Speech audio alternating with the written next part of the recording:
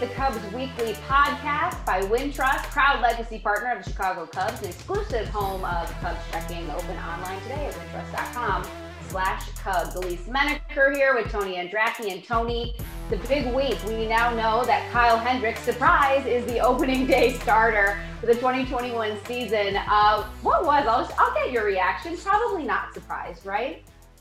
No, not at all. Honestly, the biggest surprise here was how long it took, March 23rd, like just over a week before the season started. It seemed like it was something that was a foregone conclusion. It was going to happen sooner than this. But Ross just announced it about a week before opening day. Not a surprise at all. There was really no question about it. I don't think as long as Kyle Hendricks was healthy, he was making that opening day start for the Cubs this year.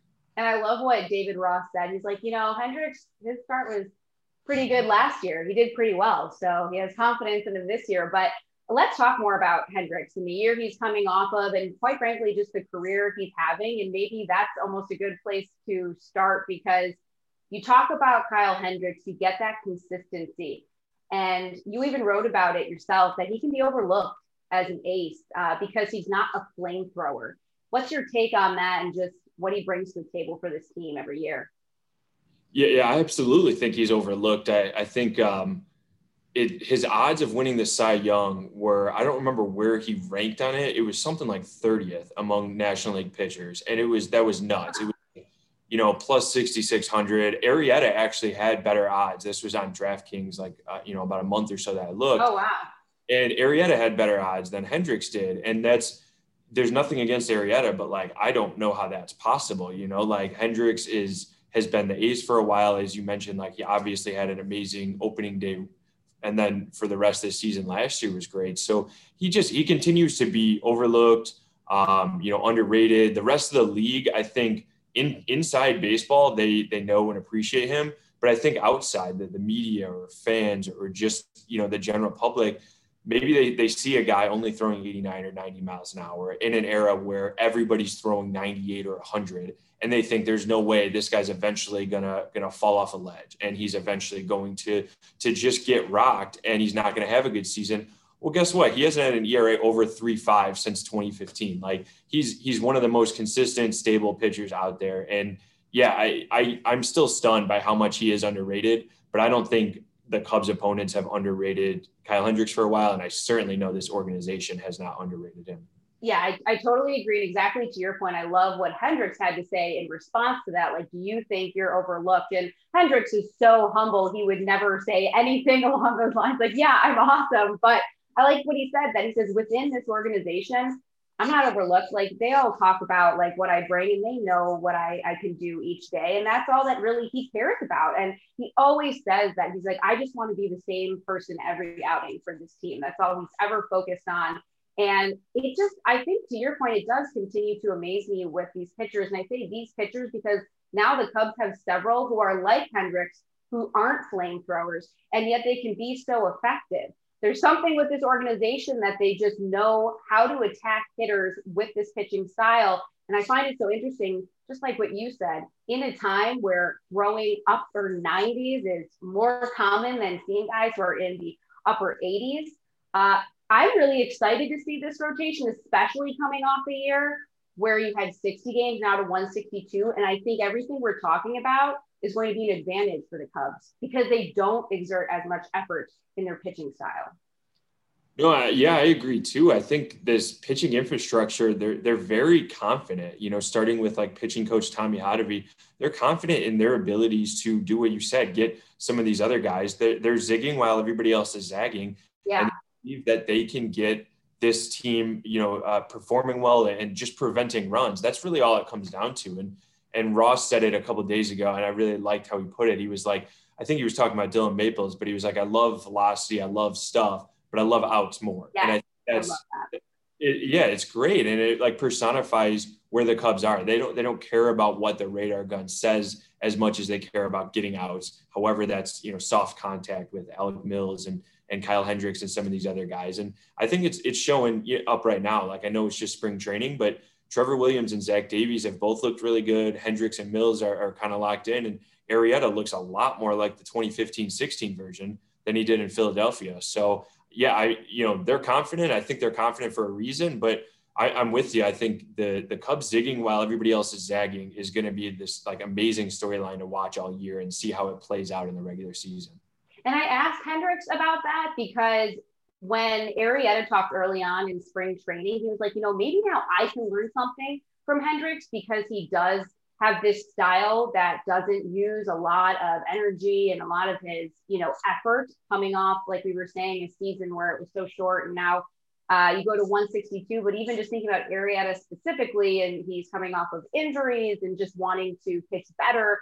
I love that he said that because I think this rotation, they're each going to make each other better. And there's ways. And when I asked Hendricks about Arrieta maybe coming to him, he said, well, that's just kind of our relationship at this point. That sure, maybe back when he was on the Cubs before, I was going to him more because I was a younger guy, but now it's just kind of this open conversation and they're all trying to help each other. And I think really early, of course, we're talking spring training, but it's really fun to watch these guys go out there and pitch the way they are so far. And to even see, like you said, look at it in Arrieta right now. I mean, that's really promising for the season. Yeah, it is for sure. And Arrieta was saying that he talked about Tommy Hotovy and his pitching coach Mike Borzello, and just all of this group. Chris Young, the bullpen coach, who actually was with Arrieta for a couple of years in Philly, and then spent his first year last year with the Cubs too. So all these guys coming together. Ross, he caught one of Arrieta's no hitters, so he had a different perspective on him as well. And I think Arrieta he's a big key to this too, right? Like if he does get back to somewhat level, nobody's expecting him to have like a 170 ERA again. But if he gets back closer to that level in the regular season, that makes the rest of the rotation look a lot better because this is a guy that has the legit stuff that, he's only sitting 91, 92 or so with his fastball right now, but like, it's still a different look. He has that crossfire kind of body action. It's a lot different than Hendricks. It's a lot different look and motion for the hitters too than any of these other guys, Trevor Williams as well. So I think Arrieta is a big key, but he was saying he feels really good. He has one more spring start where he will kind of taper off, but he feels ready to go for the regular season. And Trevor Williams too, looking a lot better. Another pitcher who's trying to have like a bounce back performance, you can say. And something that has stuck out to me throughout spring training, that anytime Ross is asked about these guys and what do you expect or what do you think they can do, he's like, I never want to put these guys in a box. He's like, I never want to set their ceiling. First, I'll let them decide that. And I think that's just so effective to preach that to your players, right? Just have them go out there, because who says that Arrieta, like, why can't he get back to a certain form, 2015, 2016 form? Sure, he's getting older and we can list off the reasons why maybe he can't, right? But I love that, just going in there, trying to give it your all and not thinking like I have to get to this point and then good, like I'm done and I did that, or like that'll get me X, Y, and Z. No, I'm with you too. I think that concept that Ross has of not putting guys in a box, that is kind of the exact reason why Javi Baez is the way he is now. Yeah. And these other guys have been able to flourish is because they haven't been put in a box. And Alec Mills, for example, or honestly, Hendrick, we just talked about him and how he's so different than everybody else. If somebody put him in a box as he was coming up through the Cubs organization, he wouldn't be who he is today. They would have, maybe cast him aside, or he was never a top prospect. He was never, you saw him on top 100 lists or anything before making his major league debut. So I think not putting guys in a box allows them to, like you said, go flourish.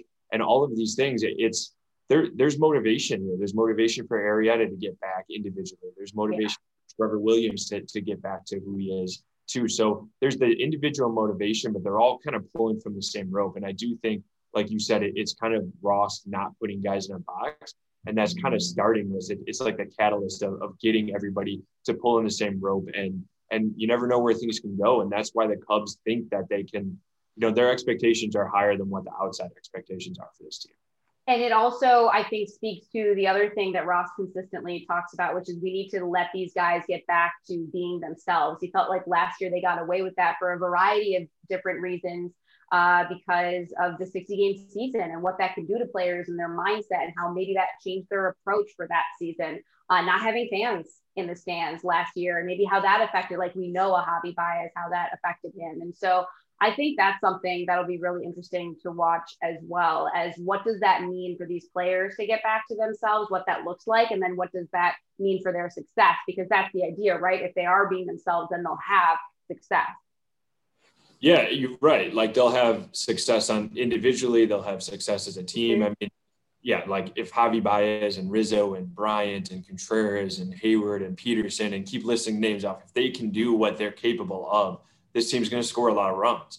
Pitching wise, if everything we just talked about comes to fruition, they're going to prevent a lot of runs. So, these are big ifs. They are, and I think Rizzo has been saying it since like 2016, and it was something Ross said, like everybody has a plan until they get punched in the mouth. And then Yeah. right now, they haven't been punched in the mouth. Things are great. It's spring trading. Everybody has them. But yeah, like getting back to themselves and who they are, I think it's forgetting 2020 so much. And we were talking to Anthony Iapoce down here and the Cubs hitting coach, and it was really interesting what he said. He was like, in talking to other players and other coaches around the other organizations outside of the Cubs, it seems like no matter if anybody did good or bad in 2020, they just want to forget about it. They want to move on. They want to move forward. Everybody was trying to keep their head above water and survive last year. So yeah, I think getting back to themselves and just getting back to a normal season, 162 games, fans in the stands, not like a 3-week rushed summer camp that while it was cool to be in Wrigley Field that was empty, it was also really awkward and weird. And not just trying to survive from day to day, but having an actual plan. I think that's going to go such a long way. I'm going to put you on the spot because you got to speak to Anthony Iapoce, the Cubs hitting coach, and I'm curious what stuck out from, like, is there one thing that stuck out to you? We talked about maybe last year in hitting struggles and what they can do this year to improve. Was it simply just they weren't themselves last year and he thinks that was just kind of an anomaly? Yeah, you know what? I think that was part of it, and Ross has spoke to it too, that they just they wanted to change the work a bit and what they do offensively. Some of that is attacking earlier in counts. They felt like they maybe got a little bit too passive last year, which that makes sense too. If you get a fastball like right down the heart of the plate or in your wheelhouse in your strength zone, then hopping on it right away instead of waiting to get deeper in accounts or instead of trying to push the pitch count up. I think that's a big thing, but it's the work, and they haven't gone into specifics with the work, with the approach and all that. But what stood out when talking to Iapoce was I actually asked him, I was like, do you kind of feel like a therapist sometime with these guys? Like not a coach, but totally. A therapist too. And he was like, oh yeah, definitely. Like Ian Happ had those obvious shirts that, it was like David Ross was manager, Andy Green was bench coach. For Iapoce and the other hitting coaches, he was saying that like, we got to put Dr. Phil on, we got to put like therapists, we got to put hitting coach. There were so many different things. They never landed on anything. So none of the hitting coaches ever wore one because they had so many different options. Oh man. But yeah, I mean, yeah, it's, he preaches the mental game so much. And I think that is the big thing with these guys. Like Javi Baez can hit a baseball. We know that. Rizzo, any of these guys can. So last year you throw that out and you mentally get back in and locked in and feel good and confident and not feeling that pressure is really the biggest thing. I think they felt the pressure last year and they talked a little bit about it, but it just seemed evident in looking at the numbers offensively. Like they still won the division. They still won a good amount of games, but this offense wasn't where they wanted to be. And I think they had made some adjustments to get back to that point.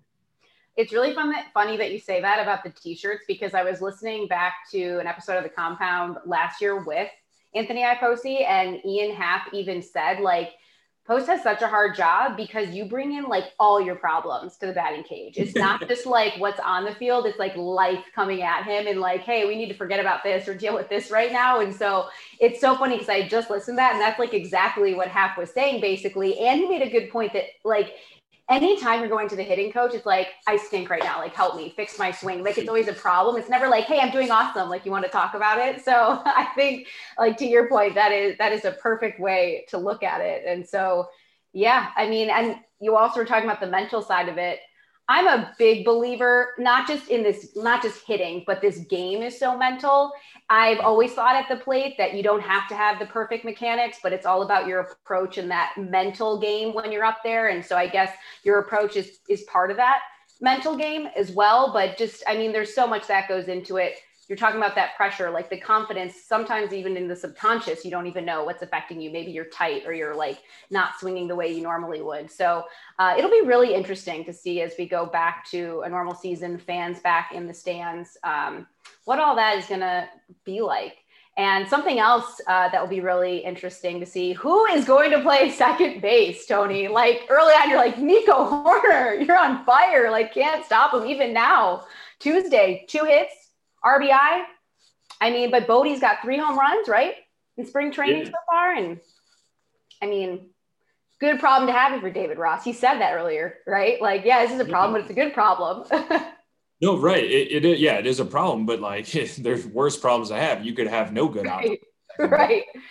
I think it, going back to last year and talking about Hendricks starting, remember Nico Hoerner started that game at second base. Like I actually went back and looked it up because I was like, I think Jason Kipnis started, they were facing a righty and Brandon Woodruff in that game. So I thought Kipnis started and I forgot that Nico actually did.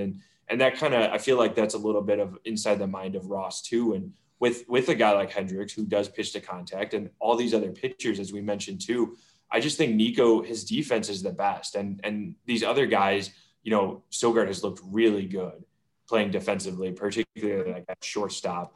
Bodie has looked pretty good defensively. I know the Cubs like Ildemaro Vargas's defense, but Nico's on another level. He makes so many different plays. He's so athletic out there. He's a shortstop playing second basically. And he has a strong arm, great range, great instincts. So to me, I think Nico is the guy that's going to get most of the starts for that reason alone. I think he's going to be, this number 8 hitter in the lineup. And if everything we said too comes to fruition with the rest of the lineup, you don't really need to count on Nico to hit a ton. You can just have him go out there, play good defense, work good at bats, try to make contact, which are his skill sets. And then, whatever else you get offensively is gravy, but then just go out there and prevent runs for this pitching staff. So I think Nico's going to play a huge role in that. But it's going to be interesting to watch over the last week or so of spring because Cubs just don't have room for all these guys. They don't have room for 4 second baseman utility type guys on the opening day roster. And we didn't even mention Vargas, who's also a versatile infielder, just like Sogard, who can make great plays, have good at bats. That's also what Ross has talked about, the versatility of these guys that could be on the bench. And also when you talk about Hoerner, you say that, if he gets good at bats, like it's gravy, like the hits that he can get, he is getting hard hits. Like these days, these are not just like some singles that he's dropping in there. I mean, we also haven't even mentioned the shape that he got in the offseason and how different he is and the changes he's made to his batting stance that clearly are having a positive effect on his swing and what he's doing at the plate. In Tuesday's game, what stuck out to me too, you talked about his speed. He gets a liner to right, like down the first baseline and gets to third. I mean, that's someone who he's thinking 3 out of the box, like on a hit like that. He's not thinking 2, he's thinking 3. I mean, he was hustling. And that's the stuff that I love to see because that's where they're kind of testing their boundaries in spring training. They want to see if they can make it, testing their speed and where they're at. And I think that's something that Nico has been working on as well. And it's showing up and that's been a fun part to watch his game this spring. And it's been fun to watch the competition because while we've talked a lot about Nico, Bodie's right there too. Mm-hmm. And so that's kind of, like we talked about it with the rotation, these guys just make each other better. And the competition is always this healthy competition where everyone wants to individually play their best to make the team better. And so it'll be interesting. I think that was also a good call that you look back at last year's opening day. That's a good point and something that I wouldn't have thought to look at. So that's cool.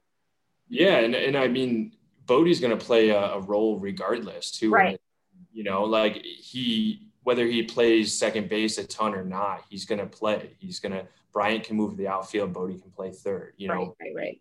Bodie might be the backup first baseman on the opening day roster too. And depending on that. So either way, Bodie is going to be, talk about pitchers hitting, pinch hitters. Bodie's like a great guy off the bench. And we know he can get a pinch hit here or there. He's obviously done that famously. So I think these guys are going to play a role. I'm not quite sure yet how Sogard and Vargas quite fit into this mix. Sogard has this really high contact, left-handed bat, veteran approach. As you mentioned, Vargas can play different positions. So I don't know with that, Jake Marisnick will be in the outfield mix. He'll be the 4th outfielder. And then it comes down to basically, Vargas, Sogard, Cameron Maben kind of all competing for like 2 or 3 spots, assuming Nico's on the opening day roster. So it's definitely going to be interesting to see these position battles play out. So Elise, as we're talking about the Cubs, I want to switch gears a little bit, and I want to put on the little host jacket, and I want with you here, I'll give you my mostly jacket. because I know I saw you tweet this recently, and the article about you and your Cornell playing career, and I knew you were a good softball player. I didn't quite know some of this, like the record-setting career that you had in college. The school's record holder in doubles. And then top 5 in home runs, slugging percentage, RBI, runs scored, batting average. You hit 363 during your college career. So I take it whatever way you want. I just would like to know more about your softball career and how you got so dang good and such a great career. Okay, you just want me to just take it. Just talk about softball career. Okay. Well, funny thing is, as I was going through my career, it's probably not that funny because I feel like most athletes, I shouldn't say most, but there are a lot of athletes who are probably like this, where I never paid attention to my stats ever. There would be times where my dad would even like call me after a game, or we'd be talking. He's like, "So when are you hitting or this?" I'm like, "Dad, I have no idea. Like, I literally don't have a clue." So for me, it was always about like what stood out to me when it came time to play and being with my team. I wanted to always make sure that I was coming through when they needed me most, that I was showing up my best version every single game and giving it my all. So to me, that's just, the stats are, you could say, a reflection of that, but to me, more just that, I cared about when I was getting hits, not just getting hits. I cared about if I was coming through in the clutch. And it's such a fun game to me because there's that individual component and the team component. We were talking about it with the Cubs, that individually, if you have this success, then your team will have the success. And so there's kind of like that somewhat, it's not a selfish component, but you focus on yourself and in turn you're focusing on your team. So for me, I think Cornell was just like the best fit. It really was. And that's a huge reason why I had the success there that I did. It was the best 4 years of my life. I always say that I would do all over again in a second. Love the team. Still best friends with everyone today. I was maid of honor in my best friend's wedding. She lives out in New Jersey. And so of course we talk every day and we're still really close. So those are the things that, more than the numbers, I mean, honestly, even too, these days I've had to look up numbers and stats because it's not, that to me isn't like what has stuck with me. It's those friendships, the bonds, just the memories that we have. I was actually even just messaging with one of my teammates today. We were talking about like all the meals we would eat and like all the food that we would have. So like we were talking about like any hits that I had or anything.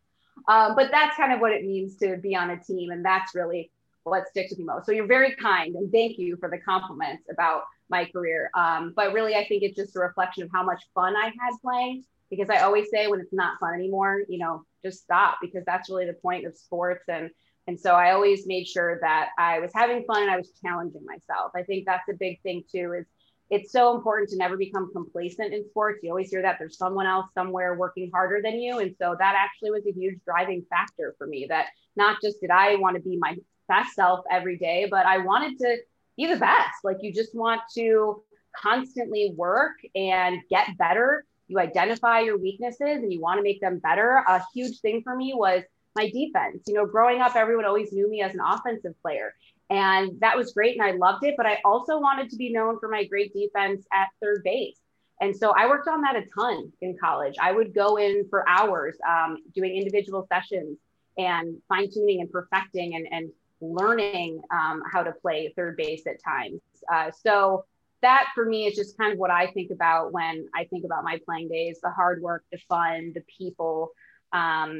And it was, I mean, to have won championships and to have things like that there too, that kind of reflect that, I think that's really special. And that brought us together, because my freshman and sophomore year, we lost the Ivy League championship in the championship game. So we came up just short a couple of years, and then to turn it around, because that feeling is so deflating. When you've worked your entire, it's not just the spring for softball, you're working the fall. And so you're working all year to that point. And so you kind of, it's that motivating, driving factor for the next year. And so to see the results and to share that with your teammates, it's the best. I can't help but smile just thinking about my time at Cornell, because it was awesome. How did you end up at Cornell? what was your decision to choose that school for where you played your softball career? Yeah, so I applied to a lot of different schools. A lot of people early decision the school they end up at, especially in athletics. I did not. And so I was just, I mean, academics were a huge part of my life growing up. My mom really instilled in us. She wanted us to find our passion, work really hard in school, and sports were always just kind of like a hobby or a side thing. And so then when it came time to looking at schools, I landed on Cornell because it was eventually the best school that that I got into and that I could play sports at. It had the best of both worlds. And so that for me, I was even considering, as I was looking at schools not playing sports, which may sound crazy. I was even looking at playing tennis at some schools because what some people may not know is I played tennis in high school. I was on our state championship tennis team. I placed 35th in singles my junior year, top 16 in doubles my senior year. So that was another, I was looking at walking on maybe some tennis teams. But yeah, I mean, it's like hard for me when I talk about it. I like can't even believe that because I had so much fun and I loved it so much that to think that I had thought about not playing sports. I had, looked at other schools for journalism, say, and stuff like that because I was a comm major at Cornell. But yeah, I mean, I just, yeah. And sometimes like, I don't even know how to describe it because I think about the people, the place, like just, I loved everything about it. So in talking about your journalism career and stuff too, how did you make that transition and how do you think playing sports at the highest level, you mentioned your tennis career too, but playing obviously softball at a high level, winning a championship, how do you think that's helped you in covering sports too? Yeah, I think even what helped is I played pro in Sweden and it wasn't even so much the softball there, but the culture and learning someone else's culture and living in a different place. Like I went to Sweden 2 days after I graduated. So I got home from school, packed my bags, and I was on a flight to Sweden 2 days later. So I was overwhelmed, but it's always through those opportunities that you grow and that you learn a lot about yourself. And sometimes it's when you do things like that really quickly that you don't even have time to think or worry about it. You just have to do it. That's why I love playing third base. No time to think. Put me at shortstop. No, not gonna. I don't want to think. I just want to feel. Just hit it at me, and we're good. Outfit with a high fly ball. You don't. No, I cannot. Like, I'm not that great at judging fly balls. I'll admit it. I play there in like slow pitch. I can throw it in. Like, I have a good arm, but like, no, judging fly balls is not my thing. But yeah, so I think it was basically the sports and life experiences that you get from playing sports, because a lot of the way that I look at life now and I look at my job is the way I viewed sports, or it's the lessons I learned from sports, especially softball. They always say that, baseball and softball are a game of failure. And so you have to learn how to deal with failure because that's going to be a part of it. And then it's always how you bounce back from that and how you deal with it that really makes you the person and the player that you are.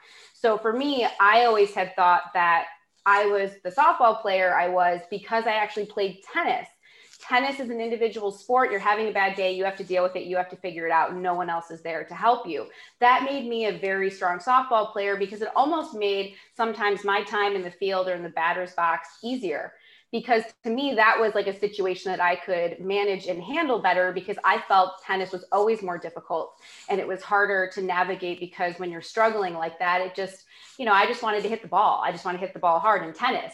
And that doesn't always work in tennis because you hit it out or in the net. But in softball, you get rewarded, I always say. You hit it over the fence and there you go. It's a home run. So for me, it was, I love sports. So if we talk then about like getting into journalism, I had always thought I wanted to be a fashion designer. I wanted to work in magazine. It was through internships that I learned that I couldn't let sports go.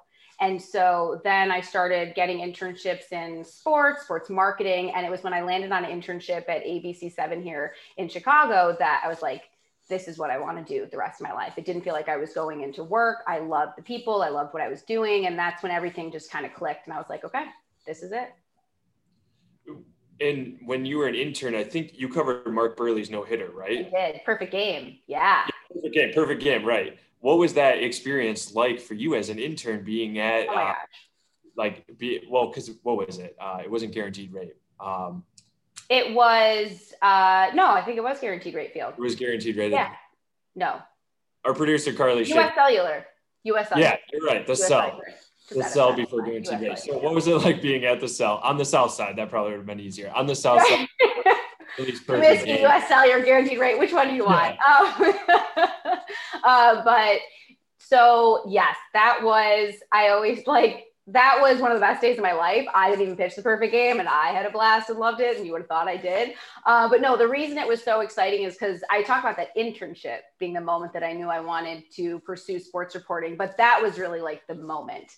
I called my parents after saying like, yeah, this is the best day of my life. They're like, better than like winning the Ivy League championship. And I was like, I mean, maybe yeah. It was, I think what made it so exciting and fun was I was an intern, but I was at the time, like of the conclusion of the game, I was the only person there for ABC. So I had to handle the interviews basically.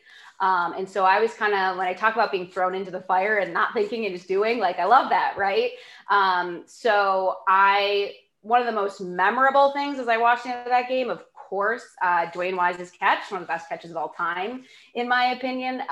Just the situation, the catch itself, all of that. And so I remember doing the interview. At first, I think I was just taking in the moment. I forgot to stick my mic. It was just like a scrum around Burley on the field. And then the photographer's like, we need to sound, like, you gotta put your mic in. I was like, oh yeah. And then from there, I interviewed Dwayne Wise, the catcher, the players. And I think that's too where my sports experience and my background, it kind of clicks, and you just kind of had a feel for the game and like what was important and what, you'd want to ask and stuff. Because it was a big moment, of course, for Mark Burley, and I guess a big moment for me too in my career in life. Yeah, you couldn't get enough then, right? You just wanted to keep coming back. Yeah, like I even said, if that's the peak, because my parents were like, that's not like every day. Like every day is not gonna be a perfect day. I was like, no, I know, but like if that's the peak of what this job can be, if that's like the best day, then I'm like, that's awesome. Like if that's what you work for and those are like the special moments, then that's everything, because even the moments that aren't that are still fun. I mean, when I worked in Milwaukee at the NBC affiliate covering the Brewers, going to Miller Park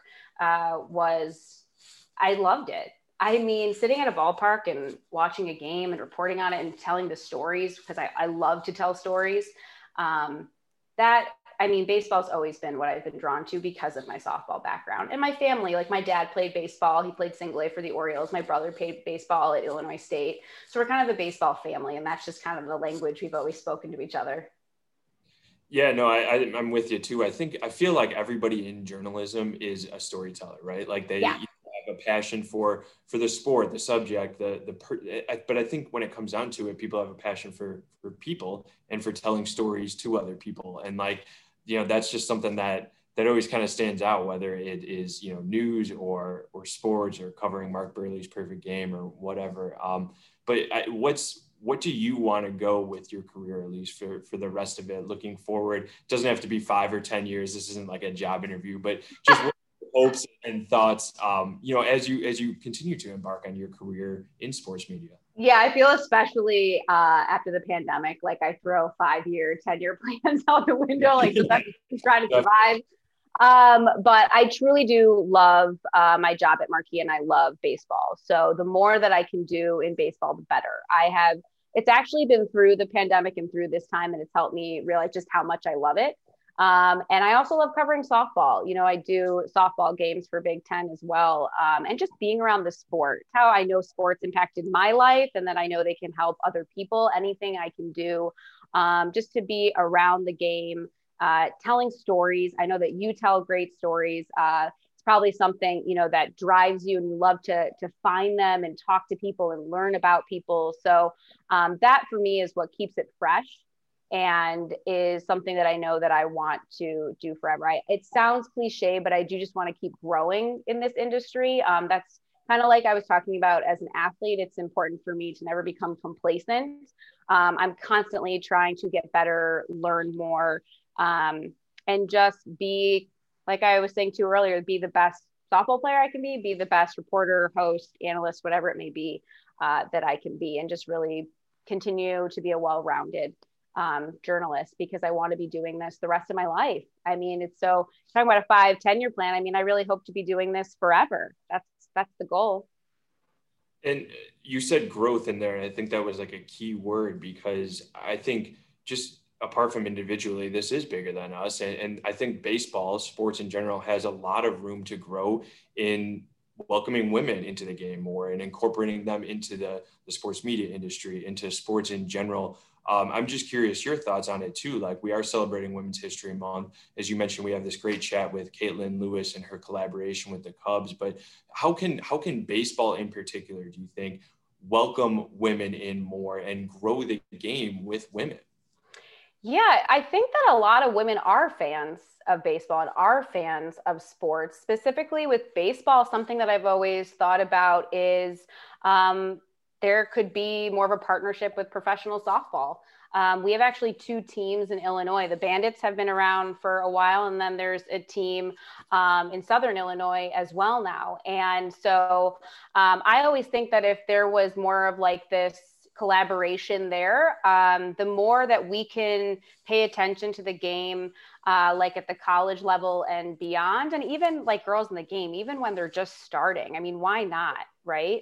That there could be more of this, perhaps excitement that sometimes it's lacking or interest that could be lacking. I mean, I know I'm interested, but that's just maybe me and other people, but to really get everyone interested, sometimes I think it takes an ally like that to show people that maybe otherwise wouldn't be looking at something like, say, professional softball or even just softball at, any level. Because for me, I've always thought softball is super exciting because the pace, it's a lot quicker than baseball. And people always seem to be interested in that and enjoy watching that.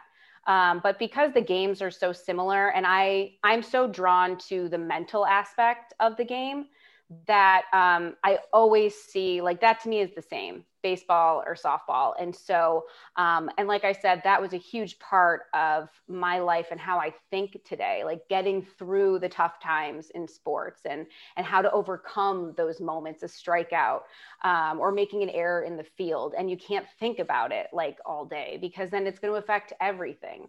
And so that's kind of life too, right? Mistakes are going to happen, things are going to happen. And then what are you going to do after that? So I think just kind of sharing the lessons and the passion that all of us have, that the players have in Major League Baseball, that maybe fans have, or that softball players have, and just kind of bringing that together because that's what we all share. Anyone who loves baseball loves that it's America's pastime, loves that it's this kind of leisure sport, loves that it's, this outdoor fun ballpark atmosphere. I mean, that's what I love about it. And so I think just kind of embracing all of that and not feeling that, women aren't there or aren't watching, but just recognizing them more and keeping them or getting more women involved. Yeah, you're right. I mean, I think the perspective is huge because, like, for me personally, obviously I'm a man in this industry, but my mom was the one who she had the passion for baseball. She taught me she catch with me all the time. She taught me how to keep a score, a scorebook, and like I still do it. I just did it from the game today, and I've done it every spring. And she's the one who taught me 6'3" and what position 6 was, and she's the one who didn't have the answer when I asked, well, why do they go around the diamond and third base is 5, but then shortstop is 6? And I still haven't met anyone who knows that answer and keeping score with So that. true. But yeah, no, I'm with you. I think, the passion is really the key for all of this moving forward and in growing the game with regardless of gender or wherever we go from here. I think it's passion, and it's passion for storytelling and people, exactly like you said. Yeah, I think that's huge too. Is just telling the stories, like knowing the players outside of who they are on the field, those personalities, because everyone has a story. It's just a matter of finding it out, learning it, and telling it. So that's the fun part for us that we hope that we can do. But I think that's a great story about your mom. Like, what are we talking about me for? Like, that's the stuff. Like, I love to hear that stuff. I think I don't know. That's just like so cool to me. And it's kind of like, I love the stories like that where you're kind of learning how people are the way they are or why people are interested in things, why they are the way they are. So yeah, I think it's just not treating female fans any differently. it's just kind of embracing that they're there and knowing they're part of all of this. I like even Caitlin Lewis and her artwork, just doing stuff like that. Like, let's incorporate that. There's no reason that we can't have women in this artwork and men, and just make it all one. Cause I think that's just really the goal, right? To just make us all equal. Absolutely. And now Chicago-based artist Caitlin Lewis joins us on the Cubs Weekly podcast. Kate, thanks so much for joining us. You're here with us because you have an awesome limited edition collection that is out that incorporates women in baseball history. Your artwork is on t-shirts. I want to get to how you got hooked up with the Cubs, but first I kind of want to know a little bit more about you and how you got to where you are today, basically. So give it all to me. Sure. Well, yeah, I'll give a little cliff notes. I'm actually here right now in South Florida at my parents' place where I was born and raised. I've been kind of escaping back here during COVID. So, it's a nice little pool outside, but I got my little painted pool behind me here. I moved up to Chicago about 10 years ago and started doing art once I lived in a more creatively prolific city. I studied business and actually travel and tourism in college. Was my specialization. So it became like this I guess it just opened worlds when I moved to Chicago and noticed how many creatives there were there, that it was possible to explore creative industries. And that was when I started meeting artists and more expressive people, and got integrated into the communities there, and started really with street art, and got my first mural gigs about 4 or 5 years ago through other artists in the areas, and things have just kind of evolved from there. So this is surely the culmination of it all, and I'm really grateful to be in this position working with the Cubs. But yeah, it all started really moving to Chicago and exploring more, working on the business end of art and transitioning into the creative end. So that's more or less the backstory. You mentioned the painting behind you. Did you paint that, the pool on the wall then? This is actually one of the local women here. My mom supports a lot of artists in the area. She buys them paints and canvases and everything. So this was somebody else in our area, but she was the same with me always too. She's always said, never put a budget on books or art supplies. So I've kind of held to that here, decades later. That's great. Go ahead, sir. I was just going to say, in terms of you mentioned the Cubs collaboration too, just from your perspective, what has that been like? How did that come about for you? Yeah, so the collaboration with the Cubs came about, the conversation started a couple years back now in 2019, when the Cubs originally invited me to participate in an event that they were having for Chicago creatives. And already that was a really novel endeavor, because it's not often you hear of a major sports team reaching out to local artists, to get involved. And that was a really fun opportunity. So a handful of us went over there and had dinner out on the field, and they put our pictures up on the big screen on the field. And it was pretty, I had a rest in peace moment of like, am I dreaming? But things have slowly evolved. We were going to do a hat release through the Cubs, and it ended up through COVID getting a little postponed. So we navigated more into doing something with this Respect platform, where last month they worked with Nico Washington to do a release for Black History Month. And this month for March, they're doing one for Women's History Month. And I was lucky enough to be the woman that they were involved with for Chicago creatives. And we got to explore that opportunity and different visuals that it would look like on both a wall, t-shirts, posters. There were all these different outlets that we took that people are able to now purchase through the websites, and support a local nonprofit as well called Girls in the Game. Yeah, I would love to talk more about that. Also, you mentioned your type of artwork, that contemporary style that's on these t-shirts.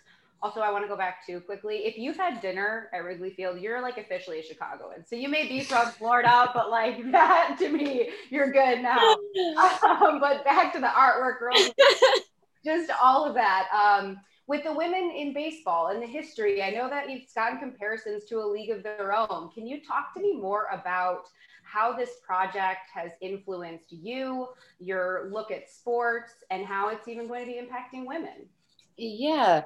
So I think originally when I was doing this, I was more kind of expressing my experience as a woman in the world in the 21st century, as a woman who works on, manual labor and is constantly involved with industries that are mostly male dominated. And so that is kind of my experience and how I express myself visually to the world. And then when I started doing research through this Cubs project, I started noticing, it's the same in the sports industry, that everything really came back to a league of their own rather than just historically women in sports, because it was the only entertainment based spectacle of women in baseball. And it prompted me to start thinking, why don't we represent women more in baseball, football, more traditionally male sports? And that was something that I wanted to highlight through this project. So that was what prompted drawing women into the roles of men in all aspects of the baseball industry. And yeah, I guess that was the backstory there.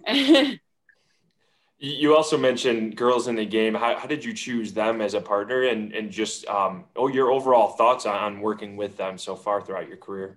Yeah, so I originally, when I had the opportunity with the Cubs to partner with a nonprofit, I reached out to a network of women that I have who are women entrepreneurs, and they're scattered all around the country. And I reached out to all of them asking if they had any nonprofits that they would recommend.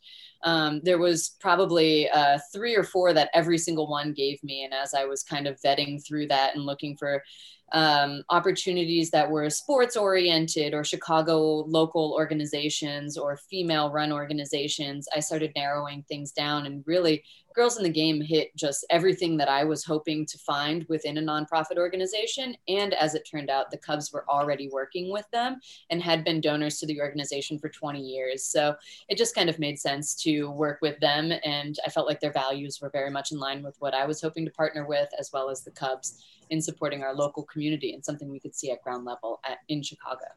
Now, as this collection is starting to gain traction and people are seeing it and buying it, I know a big part of this too is just having conversations, sparking Mm-hmm. discussions. What have you noticed since it's been out there, the feedback you've been getting and the conversations it has started? Yeah, I felt like a lot of this series and art in general is about prompting conversations. What it makes you feel. Does it make you comfortable or uncomfortable? Is this something that you're used to seeing or not seeing? I feel like a lot of these questions are really important to ask. And so as they're being prompted, as this series is rolling out, and t-shirts and posters are being made that represent women, they're not just the Cubs logo on a v-neck t-shirt. It's like the subjects of the art are women.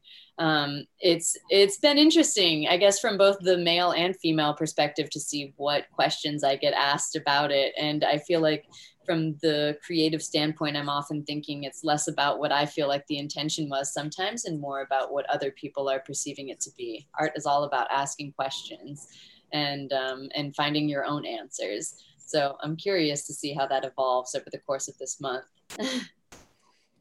What you did that panel too, I know, with Laura Ricketts and others at Wrigley Field. What was that experience like too? And did you ever think, when you were starting your career as an artist, you'd end up kind of on the overlooking Wrigley Field on a panel talking about your art? No, gosh, not ever. I don't know that I ever envisioned a possibility like that on the horizon. So incredibly humbling is probably the best answer. Yeah, sitting in between Laura and Colin was really an incredible experience to listen to well articulate people, as well as the other women who were representing nonprofits in our area, were, I guess, just to be around so many entrepreneurial minded people, as well as well articulate and kind and really team oriented. I feel like that's something that I keep coming back to with working in these sports organizations, is how team oriented everyone is, and how impressed I am by that. I feel like that's been a big takeaway for me, because I'm constantly surrounded by artists and creatives who are very individually, like, kind of going through the motions and trying to push their visions forward. And working with so many people that are a part of a team makes me see the value in being surrounded by people who you want to be like. And that was what I was pulling from being a part of that panel, was being surrounded by people that inspire me and make me want to be a better influencer in the world. It was a great panel. It was a really good discussion. I think it also enhanced it that there was a man on the panel as well, talking Yeah. about women issues, but it was a great, overall discussion. I'm curious, as I think about your artwork and what you've done and this particular collection, what kind of inspired you? Because I look at the colors and the way you chose to put the women kind of like in the corner, one of them had Wrigley Field in the background, just kind of, can you explain your thoughts and feelings as you were putting this artwork together? Yeah, so I think from a creative standpoint, every artist is always trying to incorporate a little bit of their own personality into everything that they make. I tend to do that creatively with the color palettes that I choose. So I gravitate towards a lot of tropical colors, teals, yellows, pinks, things that represent where I grew up here in Florida. So that was how the color palette evolved, as well as, there were moments where I was thinking like the single, like let's go finger, I would substitute out for a shaka because I'm much more of a surfer. So there's opportunities like that to incorporate a little bit of personality into the mix. And I really enjoy those moments. So yeah, I feel like that's a fun opportunity as an artist. And I'm so sorry, what was the remainder of the question? Perfect. Just kind of what inspired you between the colors, the design. I think you pretty much answered it. So, so that was awesome. I mean, I'll ask you one more. We can wrap it up with this, because now that you've been working with the Cubs, you have this partnership, what's next? Are we doing more sports? Are we doing more women in sports? Well, there's a lot of murals that you could check out right in Chicago. Chicago has been my home base now for 10 years. And I actually consider myself more of a Chicagoan than a Floridian, pool imagery aside. So I will constantly be working in and creating new relationships in Chicago. A big goal is to work outside of the city as well and to start traveling a little bit more as restrictions lighten. I feel like my major motivation is really just encouraging other artists to create more. If people feel the compulsion to make art, not be afraid to do it. And I feel like that's one of my major motivators, is inspiring other people to create, knowing that, I had a business background and didn't step into art until I was in my late 20s. It's never too late to change paths and pursue what you love. A big one that people can check out, which I would love, would be along the Chicago Riverwalk. It's a 180-foot long mural. And again, playing into the, how much I love women and being supported and surrounded by women. That was an all-female team. It took us 6 weeks to create that one. And it will be up for possibly the next decade. So that's a wonderful space to explore Chicago and Chicago art in general. Is right in between Michigan and Michigan and Wabash on Lower Wacker. Great. What a great location, and more of your artwork to be out there. I know that we appreciate your creativity, the Cubs do, and thank you for the work that you've been doing. Thank you so much. This was a great opportunity. I'm so grateful to be involved with such an amazing team, somebody that brings community together so well. How you say, fly the W, right? Go Cubs, go. Exactly. Yeah. That'll do it for this week's edition of the Cubs Weekly Podcast. Tony, thank you so much for having me. It was so fun chatting with you. But this edition of the Cubs Weekly Podcast was brought to you by Ridgecrest, of course. Don't forget to download and subscribe to the pod on Spotify or Apple Podcasts. And make sure to check out the video of this podcast on the Marquee Sports Network app. For Tony Andracki, I'm Elise Menaker. It's been fun. We'll see you next week.